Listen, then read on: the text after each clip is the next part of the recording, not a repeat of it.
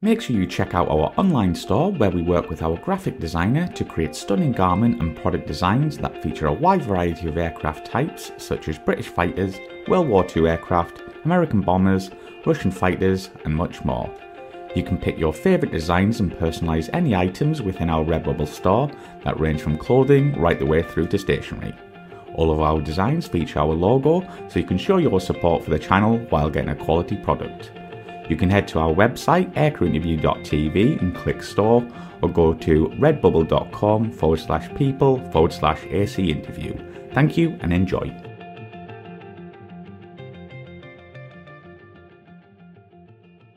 So Cabo, when did you first become interested in aviation? I honestly can't remember a time where I didn't want to fly jets. It's funny. I mean, from my very earliest childhood memories, I've always wanted to fly airplanes. Nobody else in my family is into aviation, and very few, like one or two cousins here and there were in the military previously, but they did kind of one assignment and then left. So nobody really was like a career military person or aviator. And I honestly couldn't tell you what the first experience was that kind of was the catalyst for it. But like I said, I can't recall a time where I didn't want to fly jets. So what year did you actually join the US Air Force?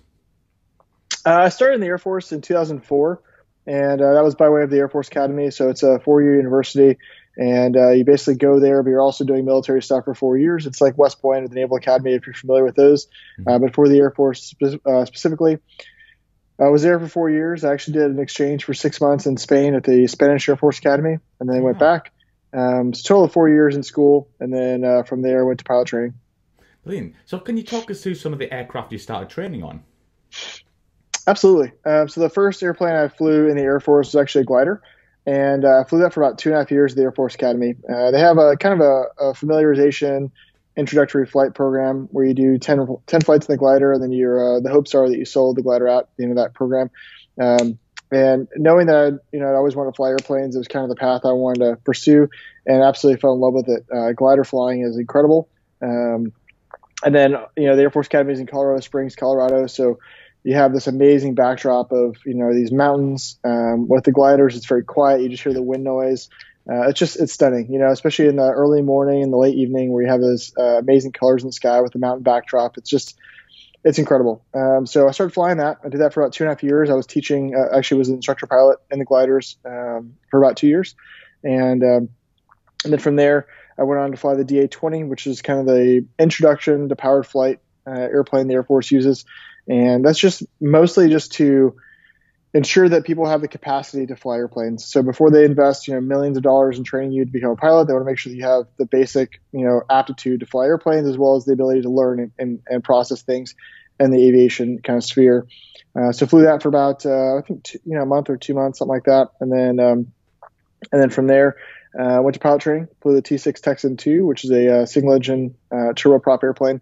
And then flew the T-38 Sea Talon, and then from there flew the F-15C for about 4 years total, and then went to the F-22 back in 2014, and was in Alaska flying that for about 4.5 years, and now I'm here in Virginia with the F-22 demonstration team, and been loving it. I've been here for a little over 2 years now, and I mean this is the coolest job ever. It's awesome. Absolutely. Yeah, and we'll get onto that in the interview. But yeah, did you have a type in mind when you were going through flying training that you wanted to be selected to go and fly? My dream airplane from the time I can remember was the Eagle. I love the Eagle. Yeah. And when I was going through the course, the F-22s were very, very infrequent in terms of when they were available. So there weren't any available in my class, and that's okay. I got to fly the airplane that I always wanted to fly growing up. The F-15 is like, if you like cars, obviously in America, the 1970s muscle cars, the Dodge Charger, Dodge Challenger. Like I look at the Eagle like that, where it's it's got a manual gearbox. It's if you want to redline the RPMs, you can. You can do anything you want to with that airplane, and it's not going to stop you or limit you in any way. So I look at that airplane in that capacity where it's just there's an emotional connection that I've always wanted to fly that airplane. And I'm so thankful I got a chance to fly that and learn from a lot of incredibly experienced Eagle drivers and kind of learn the methodology of how to become a good fighter pilot, as well as having the opportunity to fly that airplane. That's obviously a historic airplane in terms of its success in air-to-air combat. Absolutely. So can you talk us through some of your ground and flying training on the Eagle? Yeah, absolutely. So the ground training started with academic and simulator flying in Oregon. So I basically went to an Air National Guard base, which your viewers may not be familiar with how the Air National Guard works into the greater context of the Air Force. Hmm. The Air National Guard is mostly just state funded. And it still has a combat mission as well, but it's kind of nuanced in terms of who pays for the budget, essentially, Right. and how they're funded and sourced. But I went to a guard squadron in Oregon and spent probably I think it was about a month worth of academics, maybe a month and a half worth of academics and simulators. And then you start off in a two-seat version of the F-15, the F-15D. So you have an instructor pilot in the back seat, and they, basically fly with you for the first couple of sorties. And then the rest of the program, you pretty much do all by yourself in a single seat F-15. And occasionally when you're doing something brand new, something that's very high G, very complex, they'll put an instructor pilot in the backseat as like a safety observer, essentially, Right. to make sure you're not doing anything crazy, because it is dynamic and challenging. And but that's kind of the program for the F-15 and how that progressed. And it took about 6 months or so, 6-7 months to finish that course. So our favourite subject on the channel and our viewers, they want to know about DACT. So how did the F-15 fare in DACT against, the types at the time?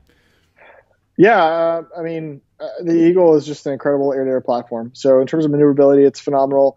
I'll go back to the cars example. So if you're flying the Eagle, it's got great big wings, very similar to Raptor in that way. Big wings, it flies very high altitude. So the ability to get high and fast in any airplane allows you to shoot missiles further, which obviously increases your offensive potential. So it's got a huge radar up front, so that thing is phenomenal. And the ability to put that airplane where you want it to go and be able to employ weapons before anybody else can, based on the capabilities in terms of altitude and speed, was great. And like I said, getting up there in the higher altitudes, it handles like a Cadillac. It's very smooth. But then, when you want to turn and get into a dogfight, it's very, very maneuverable. And what I like about the Eagle a lot is that when you're fighting other airplanes, the F-15 buffets a lot. So as you increase the G and like kind of the buffet or the angle of attack increases in the airplane, you'll start feeling these like kind of shaking vibrations of the airplane, Right. and it'll increase intensity as you increase the angle of attack. And what's really nice about that airplane is that the way that airplane flies and designed, that's a pretty much, it'll constantly increase you. What's really nice when you're flying and fighting against other airplanes in kind of a visual arena, kind of that dogfighting kind of scenario, you can truly feel the airplane and how it's performing and how it's handling. And you just intuitively know, based on experience of flying that specific airplane, how you're doing and how it's responding to what you're asking of it. So I love the airplane. It's a great airplane, and they've continued. It's an older airplane. Obviously, it was some of the airplanes I flew in the F-15 were built in the 70s and 80s, and what they've done is they've continued to increase the software and hardware components of that airplane. So the airframe itself is structurally an older airplane, but in terms of the components, the hardware, the software, the weapons, they've continued to upgrade those. And I think it's still an incredibly formidable airplane against anything out there. It's obviously not stealthy. It doesn't have the performance the Raptor has. But I think the Eagle's still a phenomenal airplane and very relevant still. Yeah, so do you have any memorable stories from flying the Eagle? Yeah, actually, I'm sure you got plenty, but maybe a couple. Yeah, I've got heaps of stories. Yeah, I think one of the really cool, like one of those memories, I think all of us have these things in our life where we experience something and that image gets burned in our brain, and we'll never forget that image, until we die. And one of the most memorable experiences I ever had in the Eagle was actually my third high aspect ride. So basically dogfighting ride where you instead of having somebody start off offensive, start off defensive, you basically start off neutral. And that's how you begin the fight. So it's still a part test training kind of mission, but you're starting off neutral instead of having anybody have a specific advantage.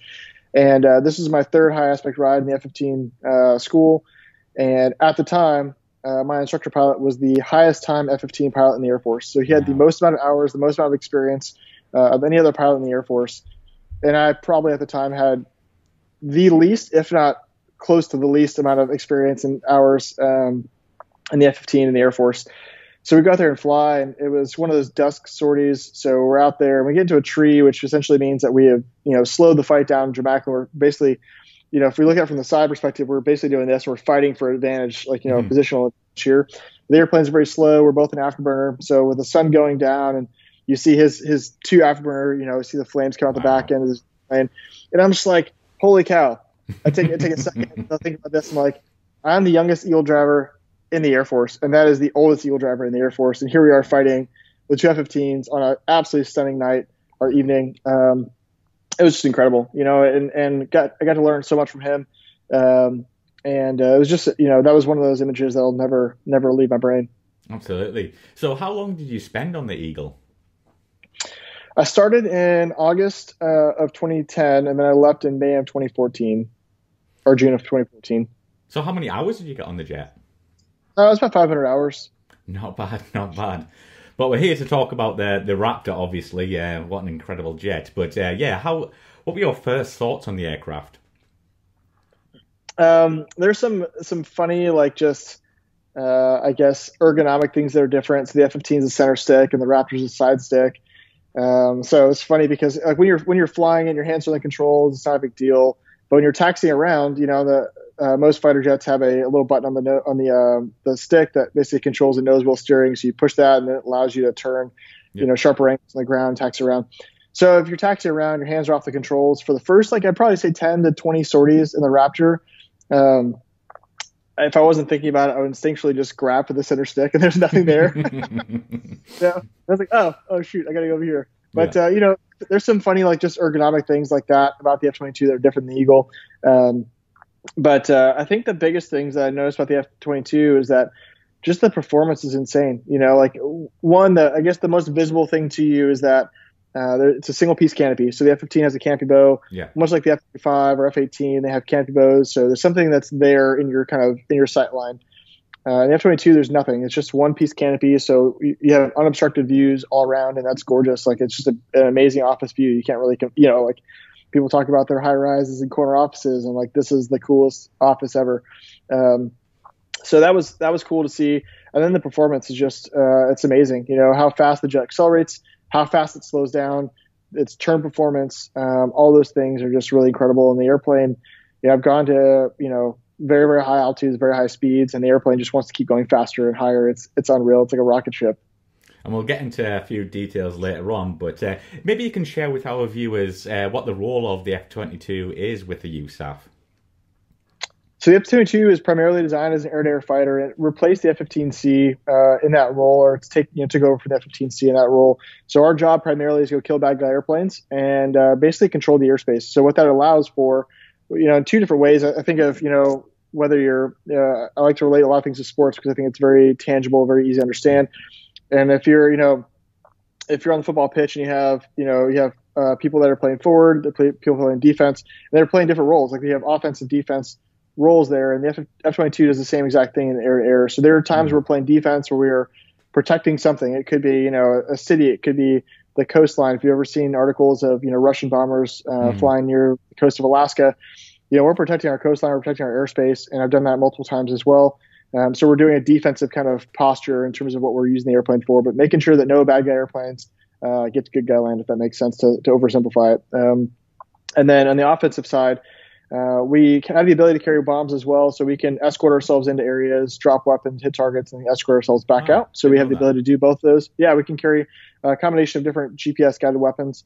So we can use those, and obviously with an F-22, it's a stealthy airplane, so we can get into places that other airplanes, physically can't, based off whether it's, surface air missiles, air-to-air, or anti-aircraft artillery, whatever it happens to be. We can get into a lot of places that other airplanes can't. So that's really unique. But then also the more traditional sense, if we think of, like Spitfires or Mustangs in World War II and what they were doing, escorting in bombers, et cetera, same kind of role. So our primary offensive mindset, our mission set for the F-22 would be escorting other people in. So whether they're other fighters, I've been deployed to the Middle East a couple times now, and I've flown missions with the RAF, the RAFF, RAAF, and then the French Air Force, flown with Marines, all sorts of branches and other countries as well. And we've primarily did a role of escorting them into certain areas. And in the Middle East, there are a lot of tensions, a lot of uncertainty, and who owns what and who's where. And whatnot. So having a Raptor there to have that information, because the F-22, I guess I would just equate it to a flying computer. There are sensors all around the airplane. They give you information in the cockpit in a very easy to understand kind of color coded display. So being able to get all that information from around the battle space and see it in a very clear picture in the cockpit and be able to make decisions for the overall force package is huge, and having that protective blanket, if you will, of F-22s in the sky is really nice, not only for other airplanes, but also people on the ground, and there were times where, there were Syrian fighters out there or whoever it happened to be, and having airplanes that are designed to keep them away from ground forces, coalition ground forces is really important. So that's kind of our traditional role in terms of air-to-air, both on the defensive and offensive side. Mm-hmm. So, let's talk a bit about your ground training. How did it feel coming from the F-15? Because I'm guessing it was a quantum leap almost in technology-wise.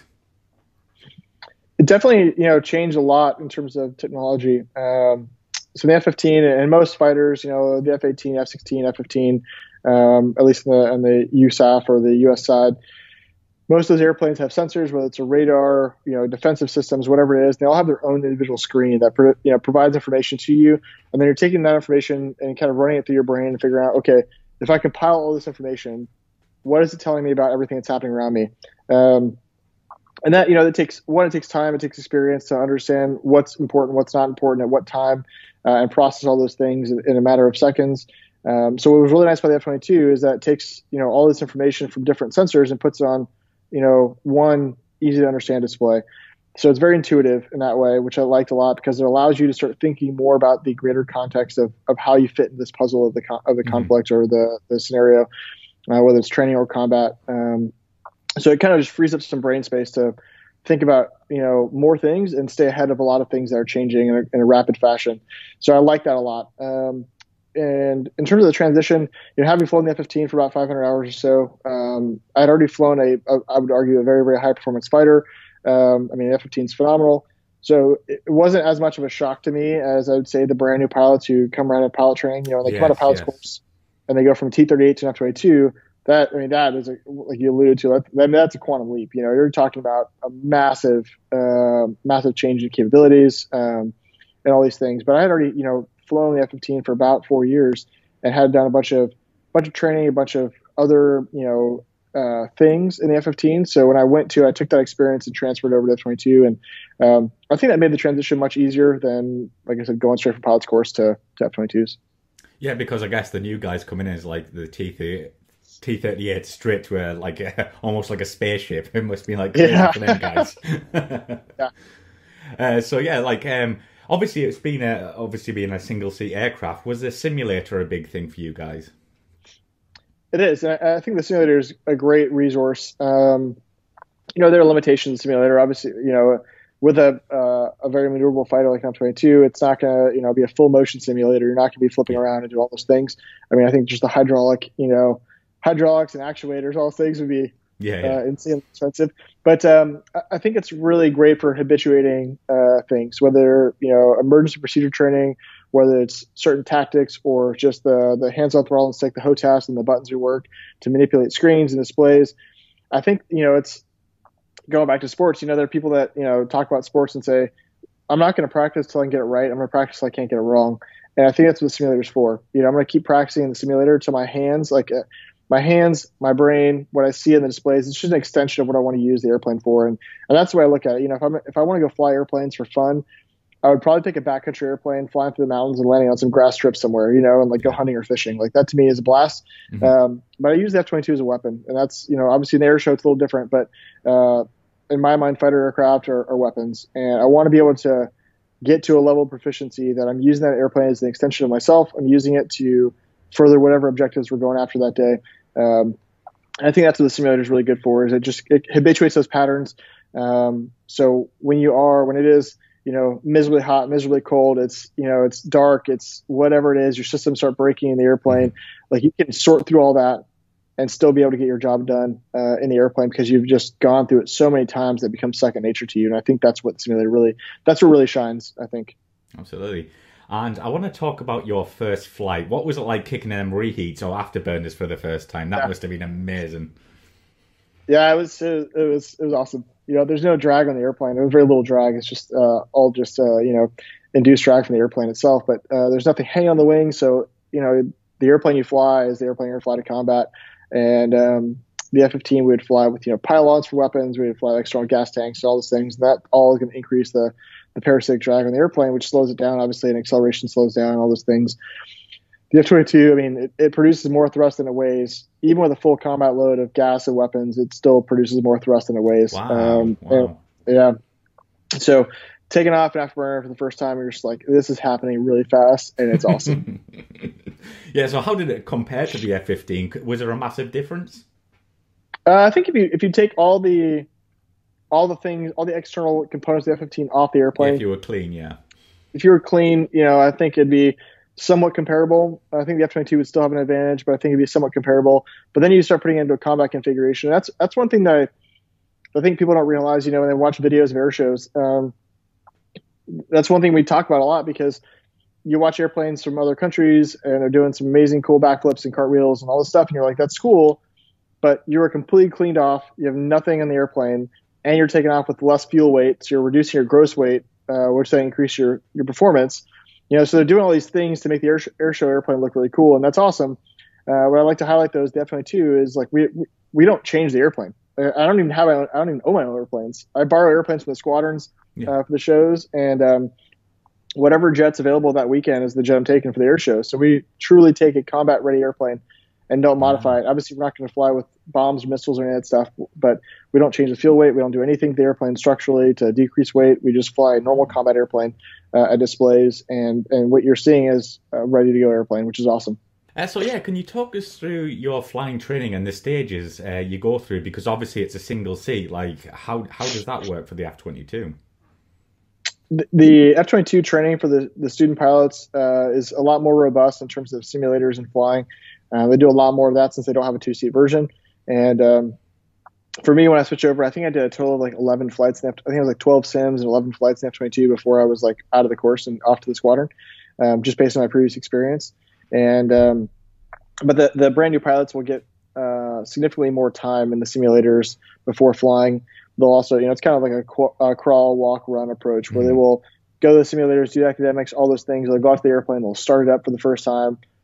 They'll understand how to start it up, shut it down, so they hear all the sounds and the creaks and the noises and the systems, and they see all that stuff. They kind of get that sensory piece of it, and then they'll shut it down, come back inside, talk about all the things that they did and whatever else, and then they'll go fly it. And when they fly it for the first time, they're flying with an instructor pilot in another airplane. So we'll be, they'll be flying their airplane, the instructor pilot or IP will be in the other airplane. They'll fly out there and they'll kind of guide them through that whole process. So that's how we kind of get around the single seat only piece of the F-22, and the F-35 is much similar, or very similar to that.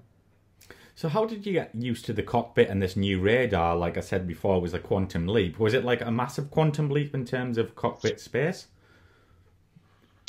The F-15 cockpit's actually a little bit bigger than the F-22 cockpit. Okay. So it is a little bit bigger, but at the same time, it's the F-22 cockpit's very comfortable.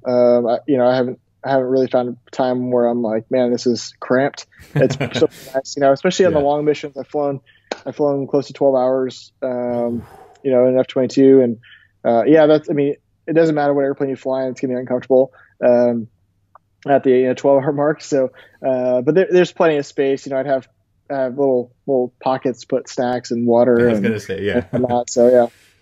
So yeah, Cabo, what is the loadout capability of the jet? Like, what would you carry on a full load?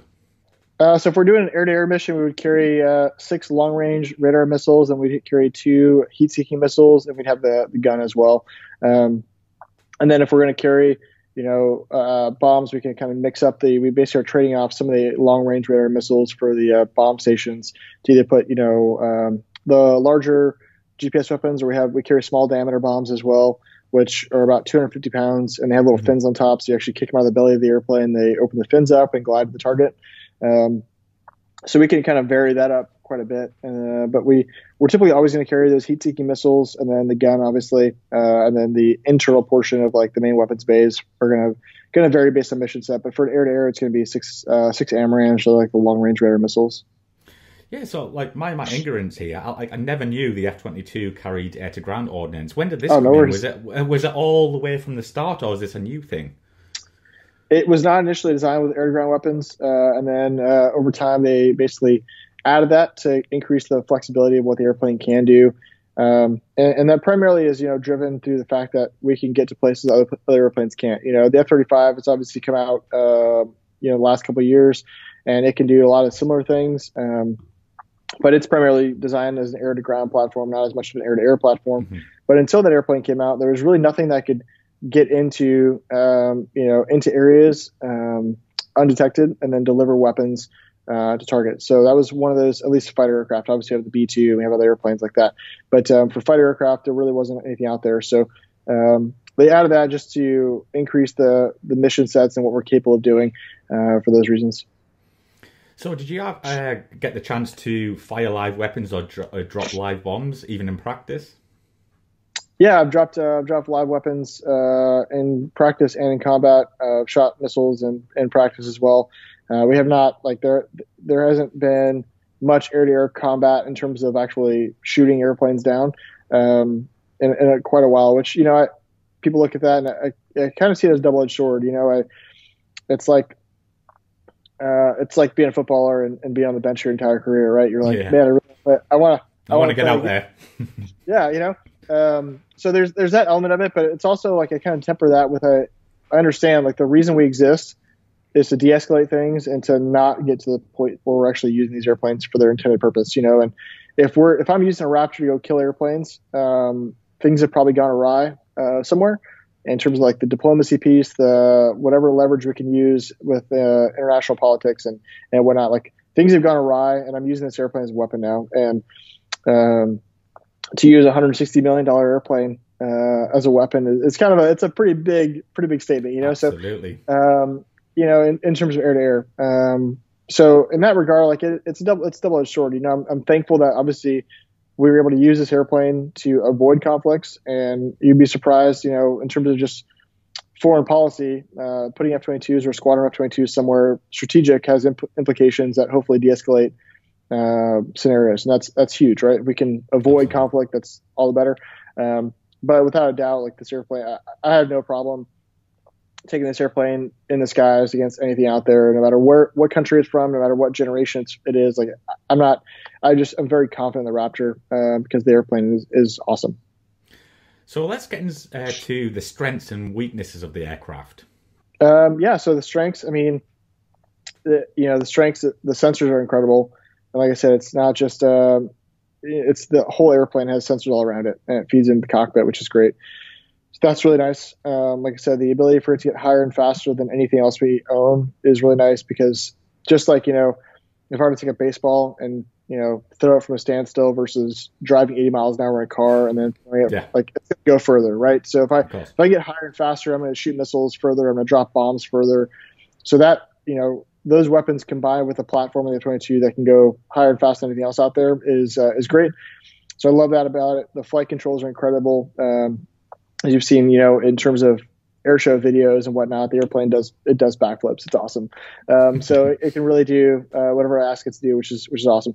So the maneuverability, the capability of it, and the sensors are really amazing. And then when you add stealth to that, it's I'll go to school visits and talk to kids about airplanes, and you try to put it in the most simplistic terms as you can because you want them to understand.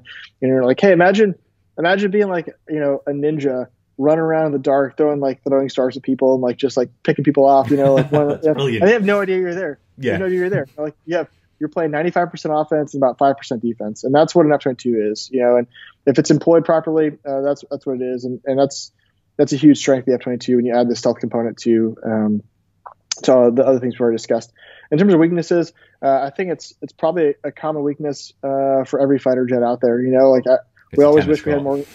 Well, I mean, yeah, it's a big airplane, but when an F-22 is pointing at you, unless you know where to look, it's very difficult to see. It's very on the ground with the doors open, it looks pretty wide, but once it's in the air with gear up, it's very, very flat, and it's hard to see if it's pointing at you.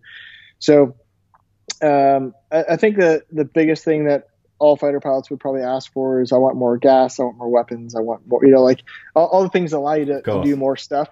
That's always a thing we ask for, and they're working hard to fix those problems or try to make it better. But those are things I'd probably say, in terms of improvements or things that I wish that we could do better. Is just like, yeah, I want more gas, I want more weapons, I want better weapons. Those are things that every fighter pilot I think would universally say.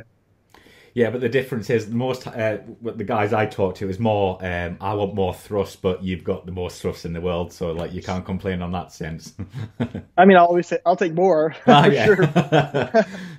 But yeah, it's the engines are great. So yeah, on a side note here, like, how did you get used to coming from a center stick to a side stick? Was it like, did it feel natural? It took a couple flights, like I mentioned, a couple times where I'd like grab for the center stick and it wasn't there. But beyond that, I mean, it's very intuitive. I almost feel like you're sitting in a reclining chair where you're just sitting there. There's a little elbow rest as well that kind of swivels out. So if you want to use that, rest your elbow on it, and your hand's right there, and you're basically just manipulating the controls, and the weapons and sensors and displays all from your fingertips, and that's really nice. So it's very intuitive to operate, which is nice. And yeah, I'm going to talk about DACT. We talked about it earlier, but you're going to have to tell me how it fared against the F-15, the F-18, even Typhoon. How did it fare? Yeah, I think that really is going to depend on what sphere we're talking about. So if we're talking about beyond visual range, where you're like very far away from other people, then the F-22 is just incredible. Like it just does amazing work. But when we get into within visual range, the F-22 it is a very remarkable airplane. And when you get into that within visual range, if employed properly, I think it's the best airplane out there. But it's like everything else in life. If I take a brand new F-22 pilot and F-22 and I put them against, a very, very seasoned or experienced Typhoon pilot or a Fall pilot, an F-15 pilot, pick an airplane out there. If somebody knows how to employ their airplane incredibly effectively, and I give them a brand new F-22 pilot and F-22, like, you have the most amazing airplane in the world, but if you don't have the experience or background to support that or understand how that airplane works to its fullest and truest potential, then that airplane's going to lose. Simple as that. So that's why we spend a lot of time training and getting our young guys experience, because we're trying to build that experience they can use this airplane for what it was designed to do. So I guess that's not a black and white concrete answer for you, but I would say that beyond visual range, the airplane makes up for a ton, and even within visual range, it makes up for a ton of errors, mistakes, of inexperience, etc. But at some point, there is still a breaking point of it's not like there's no button that you're like, hey, magic button, oh, Raptor wins. So the experience level in a very capable fighter like a Typhoon or a Fall or Eagle, those airplanes are going to do really well with a very experienced pilot and a very inexperienced Raptor pilot. So it's almost like you're fighting the pilot in a way. For sure. When I look at this, I guess a different way to think about it or describe it is, when I look at the F-15, in order to pick the best F-15 pilot in the squadron and the worst F-15 pilot in the squadron, that the difference between those two is massive. Like, the spread for those two is huge. Whereas in the F-22, I'd say the difference between the best and worst pilot in the squadron is much more narrow, because the airplane makes up for a lot. So you can do a lot of things and make up for a lot of mistakes, or exploit a lot of things in the F-22 without having that experience. So the pilot component is reduced in F-22 because you have an amazing platform to start with. Whereas you need to have that experience. You need to understand the airplane works really well to fly an F-15 really well, or a Typhoon, or a Rafale, or pick an airplane. Yeah. Yeah, I want to talk about thrust vectoring, because it's amazing. We'll get onto the airshow part later on, but what's it like to have? And is it like automatic, or is there a switch where you can take it off? It's all automatic, and it's all run through the flight control system. So when I fly the airplane, you're familiar with fly-by-wire, and I'm basically pulling back on the stick and saying, I want to go up. Or push forward and go down, or roll left or right. And I'm basically just asking the airplane, this is what I want to do. And that's going to figure out what combination of flight controls it's going to give me to create the effect I'm asking for. And that effect could come, as a combination of the flight controls. It could come as a combination of the thrust vectoring. It really depends on my airspeed, my altitude, my angle of attack, my side slip. All those things go into what combination of flight controls I'm going to get. And that's just part of the whole, the holistic system of flight controls. Yeah, and earlier you mentioned, yeah, you've flown with, many air forces, but can you maybe share a few stories of like flying on large exercises like Red Flag, if you have flown it, or Maple Flag? Yeah. So in those scenarios, we primarily just do our air-to-air mission, which is escorting people in or defending areas. And what's really nice about that is, like I said, the F-22 or the F-15 for that matter can get very high altitudes, and we hang out there. So when you start putting 60, 70, 80, 90, 100 airplanes in the same piece of sky, Yeah. it gets very complex, right? And there are a lot of things that are happening. So the ability for you to be up in the 40s and 50,000 foot block, and everybody's below you, is really comforting. Yeah, Especially at nighttime when you see their anti-collision lights blinking, and you're like, you see all these airplanes crisscrossing below you. You're like, that looks dangerous down there. Oh, I'm gonna hang out of here. I'm staying here. Yeah, so that's really nice. And with the sensors, you do have an amazing picture of what's happening out in front of you. So you just have a lot more information. I remember the first time I flew in a large force exercise, the F-15, is like you jump in, you're like, holy cow, there's a lot of stuff, and you're overwhelmed easily with all the information that's happening, what's happening with the communications and the radios, all those things. The F-22, I think it kind of it tones that down a little bit because you have a lot more information, and it allows you to process things a little bit better and faster. So yeah, I want to talk a bit about flying in Alaska. What's it like flying there and also living there? It must be like quite strange coming from the US and then you go into this, well, I know it's the US, but like this frozen plane almost. Flying and living in Alaska is the best ever. Like really? I would live there forever, honestly. It's incredible. So yeah, I guess I've not been, so I'm just making a anecdotal comparison between the two. But I would imagine it's probably like living in Oslo or somewhere in Scandinavia. You have these amazing glaciers and fjords, and you have this amazing, very dramatic landscape. Flying through the air is incredible. And in the summertime, it's really nice. I've a buddy of mine, a couple friends of mine that went to, they were in the Norwegian Air Force that went back and are flying F-16s there. And, we chat every once in a while, and they'll send a picture like summertime. I'm like, man, it looks like Alaska. It's awesome.